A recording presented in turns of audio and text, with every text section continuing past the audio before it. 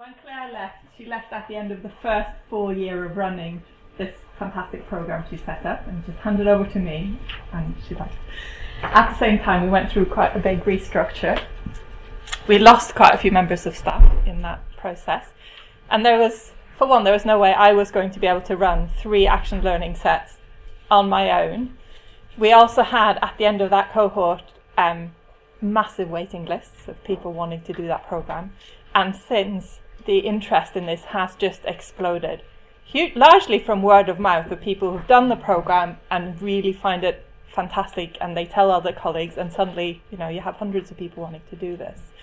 And so I was under quite big pressure from the head of our unit to scale back the program dramatically and increase capacity. Now, Claire said it was aimed really at the GTAs with a formal GTA contract, which is a quite a limited pool, but the demand for associate fellow recognition goes beyond that kind of limited group of people. And the university is very much everyone who is involved in teaching should have some kind of recognition. So we ended up not just with the GTAs wanting all PhD students involved in teaching, which was a much bigger pool than we realised. Clinical staff were involved in teaching, professional services staff were involved in teaching. They all now want this program. So I needed to find a way of revising the program to one that was a much smaller scale, less resource intensive. And at the start of that process, I felt very much like what Claire has set up. I mean, this action learning stuff really worked, and it was such a good experience that I was really reluctant to get rid of it. So I'd created a new program that had 4 meetings instead of 5. And the boss was like, no, get rid of it. And I'm like, okay, 2 meetings? No, get rid of it. And I felt like there's nothing left of this program. So I had to kind of rethink what is it this program is trying to do. And that's where I came upon this idea of self-efficacy. So self-efficacy being people's beliefs about their capabilities to produce designated levels of performance that exercise influence over events that affect their lives. So this is kind of self-efficacy, this broadest term. It can be used in all kinds of aspects of your life. So I kind of took that idea and was thinking in terms of what does your belief in your ability to teach, is that something we can work with, rather than actually producing fantastic teachers directly. Not that that's not what we do. So I started kind of looking at this idea of this model of, okay, we're academic development, and the reason we're here is because we want to improve the student experience and student learning outcomes. But of course, I don't have direct influence over that. I'm hoping that I influence teaching practices of the people who participate in my course, although I don't necessarily know that I do that directly either, or their conceptions of teaching or what it means to be a teacher. And this idea of self-efficacy, actually just giving people the confidence to do stuff, does seem to show that that actually improves teaching performance. Of course, there's lots of questions to ask of that paper in terms of how you measure teaching performance. It does also seem to change people's conceptions of teaching, that having a greater self-efficacy, a greater belief in your ability to teach, moves you away from a teacher-focused way of teaching and towards a more student-centered way of teaching. And those things, hopefully, as a consequence, improve student learning outcomes. So then my question was, does the stuff that I'm trying to do in my program actually do anything to people's confidence around their abilities to teach, or their conceptions of how good they are at teaching? So this model of self-efficacy from Bandura, he talks about kind of 4 factors or types of experiences that builds up someone's self-efficacy or knocks it down. Talks about mastery of whatever the aspect is, in this case teaching, vicarious experience through other people, verbal persuasions, the kind of the evidence of this works or this doesn't work, and the emotional aspect of it. Of course, there's the anxiety aspect of that emotion, as well as the feeling of confidence and success. So I then revisited my revised program and thought, have I got opportunities for these kind of influences in this new program? So this is what our new program now looks like. And very much like Erica this morning talked about, it was Erica, yeah, blended approaches. So checking my notes. We also went down the blended route as one way of kind of increasing capacity. So we now have, rather than the list of 6 different half-day workshops that people could attend, that's been repackaged into one full-day workshop. That one full-day workshop is open to anyone who is new to teaching, who's interested in teaching, who has no teaching experience, whether you're a GTA or not. And it's hugely popular, and probably we get about 150, 200 people through that program every semester. And then for those who want to take it further and get their associate fellowship, they then move on to the rest of the program. So part 2 is a mixture of some online case studies where they have a choice of different case studies that relate to different types of teaching, whether it's demonstrating, tutoring, running seminars, giving lectures, all those kind of things. There's a brief video of a fictional scenario, some theory that they're meant to read and think about, and then they write a brief reflection around what happens in that video. And then there's a brief workshop which very much mirrors the workshop that Claire talked about in terms of using reflective models for learning. And then there's the last part, there's an element of peer observation, and then there's the peer seminars, which is where those 6 action learning meetings is now down to 1. So a much more speeded up version, but at least a taste of using that kind of approach. So this is where I then kind of started mapping out. So this idea of mastery experience. Some of them have very limited opportunities to get mastery of teaching in the classroom. They have to have some teaching to be able to do this program, but they don't necessarily have a huge range of teaching opportunities. And so that's where I also then put in those online scenarios where you get a sense of mastering the theory around learning and teaching, even if it's not necessarily mastering the classroom environment. And in those online case studies, they have to give peer feedback to each other. So again, showing that they understand the theory, the underlying principles of what makes good teaching. The idea of vicarious experience, of learning about teaching by watching other people teach. And then I always make the point in those workshops, don't watch me, but watch everybody else, because otherwise I get really self-conscious that they're all sat there critiquing my teaching. So one element is the peer seminars, the kind of action learning approach. They learn about other approaches to teaching by hearing about the challenges and solutions that everybody else has. But they are also encouraged to observe each other. So the peer observation element, one is an experienced teacher observes them teaching, and the other one is they have to go and observe somebody else on the course. And in that way, provide feedback to somebody else on their teaching, but they then also see what works or what doesn't through that vicarious experience. There's the verbal persuasion bit, and this is where I kind of think theory fits in. The evidence for why do we say this is a good way of teaching? There is actually an underpinning theory and evidence behind it. So the one-day introductory workshop does have an element of theory built into it. So the first part of that day, we talk about the basic learning theory of how we understand learning to happen and what makes good learning and teaching. And just like we used to in the old action learning sets, the peer seminars are followed up with suggestive reading around the topics that were discussed in those seminars. There's also the online case studies, of course, have the associated reading to that particular case study. And then there's the emotional element. The reason they turn up to that first workshop is because they go, I've got to teach, I have no idea what I'm doing, help. And they come to that workshop to just get those tips and tricks to get through that first day in the classroom. Similarly, those peer seminars are a huge boost or a takes away some of the fear and anxiety by seeing what other people are doing and kind of recognizing, actually, I'm not that crap.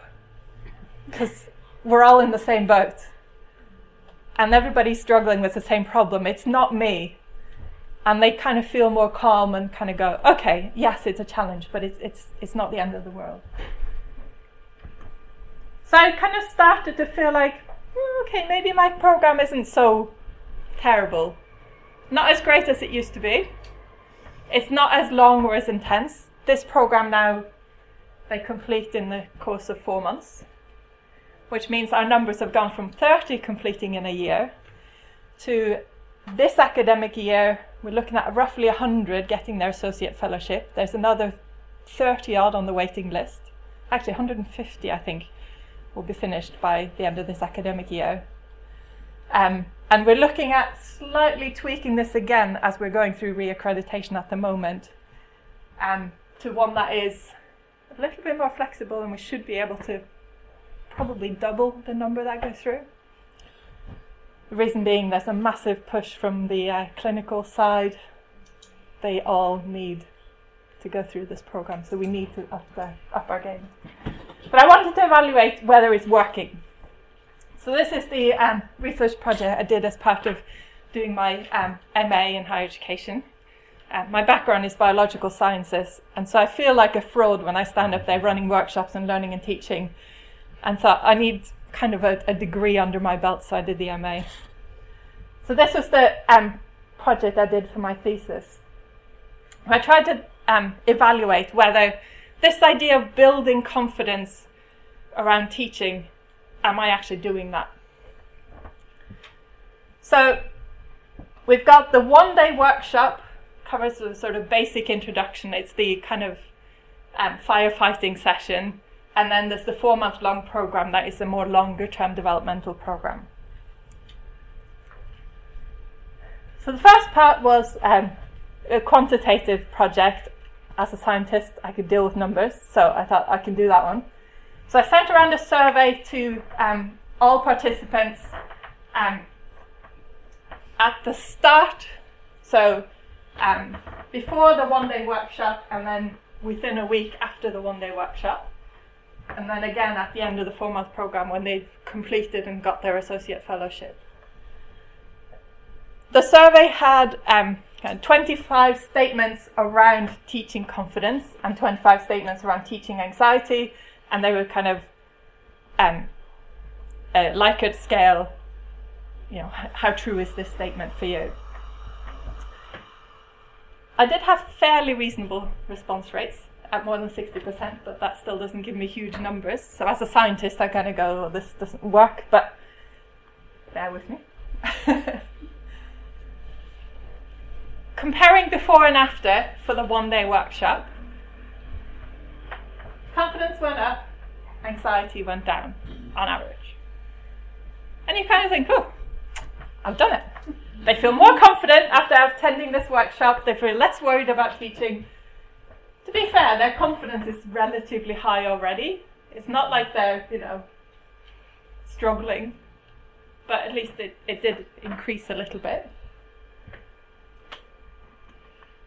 And of course, at the end of the 4-month program, the difference between before and after is bigger in both measures. So they get even more confident, less anxious about their teaching at the end of the 4-month program. And you could say, well, great, I've done a good job. But actually, over the course of 4 months, not only have they done my program, they've done lots of teaching in that time, had much more experience. It could be all kinds of things that make them more confident, not necessarily me, although I'd like to think it's me. So I complemented or supplemented that kind of quantitative stuff with interviews. So these were interviews with participants, and out of those 10 participants, 4 were actually participants who had completed the GTA program, as was the one that Claire set up. And the other 6 were those who had completed the first version of this new program that I set up. And I asked them to talk me through their confidence journey over that time. And what I was hoping to find is anything they raised in that, talking through that journey, were any of the changes in confidence to do with the program? And if so, what was it about the program that was particularly helpful? So this looks like a mess, but I'll talk you through it. I gave them a blank version of this picture. From when you started teaching to wherever you are today, how confident did you feel? From low confidence to high confidence, and asked them to just draw a line, and then asked them to annotate that line, which I haven't included here, but what was it that knocked your confidence, or what was it that boosted your confidence? Any negative or positive experiences? That was the start of the interview, and then the interview was basically, okay, talk me through what's going on here, through this picture. So it looks like a mess, because I transposed everyone's graph onto the same one. But generally, they all started out feeling low confidence in teaching. They all ended up feeling very confident. I really like this guy because he was super confident. Then he got in the classroom and kind of went, oh crap, I don't know anything. And he recovered over time. And as you can see, there's lots of ups and downs along the way. It's not a straightforward journey. The kind of things that came out of those interviews, a few themes. And the first one was that thing about experience. So it's that mastery experience that Bandura talks about. But it was about not just gaining experience or knowledge about teaching, but about the content they were teaching. So when you teach the same module the second time around, you feel more confident with the content and therefore less scared in the classroom. But it also told me something about the timing of the workshops. So that first initial workshop, quite often they come to that before they've had any teaching experience, partly because it's a university requirement. You're not allowed to take up teaching duties until you've done some training. But actually, for many of them, that wasn't the right time to delve into pedagogic theory and what it means to be a teacher. And, like this person commented, and she needed to learn from experience first to know what questions to ask when she came to the workshop. And this is, of course, one of my favourites, because he came to that initial GTA training workshops that Claire set up. Then he came to them again a year later, and then he came to do the full programme. But he took something different away each time, because his questions had changed over time. So part of that confidence growing was gaining knowledge and experience about the context and the context in which they were teaching, but also about the content and the knowledge around teaching that they took away from the workshops. Support was hugely important, and a lot of them talked about support in different ways, quite often in terms of lack of support. And I think that was talked about this morning as well, about, the supervisor really doesn't allow them to come, doesn't support them in coming, doesn't give the time, or tells them it's not worth it. And many of them found themselves working in some sort of bubble. And I can kind of picture this GTA sat there in seminar, kind of just knitting, and nobody cares, right? But they all said they want to do a good job. It's just that nobody's telling them that they're doing a good job. And like Joe was talking about validation, they needed validation. And many of them talk about the workshops and the sessions we ran as being that source of validation. Sharing ideas with other GTAs or other early career teachers gave them a sense that, okay, I am doing the right thing, which they weren't getting in their department or from their module leads or whoever they were teaching for. So in that sense, it kind of didn't matter what I did in my workshops. It was the fact that they all had a chance to talk about it and find support from each other that was really a boost to their confidence.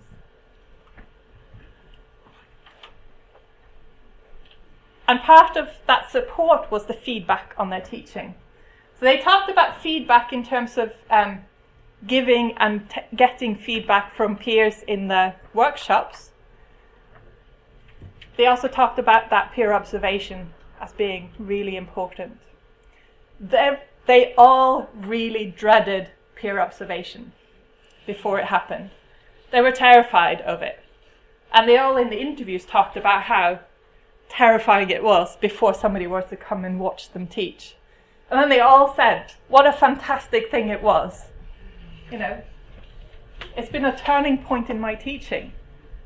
To have somebody come in and say, what you're doing is really good. I've seen you do it and it's good. Because none of them had a peer observation that went, actually, you're doing a rubbish job, you're going to fail as a teacher. They all had the observation that said, you're doing pretty good. And maybe a conversation about what they could do differently. So those peer observations were really important, and a lot of them would never have happened if they weren't explicitly part of the program. So, as much as I dreaded kind of dismantling the program that Claire had set up, and I felt like there's nothing left, this program is just not worth it anymore, and actually starting to think about it in a different way, the program still does work. And it's doing the thing that Claire was talking about giving them the tools for ongoing, continued development. So it's gradually building their confidence over time, both through experience and through participating in the program, and through validating their own prior experience. It's helping them to use that process of reflection through discussion with peers and through the kind of questions we might ask, and turning those experiences that they have into actual opportunities for learning. And the particularly important aspects of that program were the peer discussions, the peer observations, as a source of validation and feedback. And so those are the ones that I'm definitely going to keep and find ways of making even more effective. Connecting things to theory was important. It just meant it had to happen at the right time. So connecting to theory before they've ever stepped into the classroom is just not the right time. Once they've got a few experiences under their belt, connecting to theory was important. But like we've talked about, making it relevant. So they choose their own case studies, they choose their own examples, and connect to the theory that's relevant to that. Brilliant. Thank you very much, Ellie. So, we have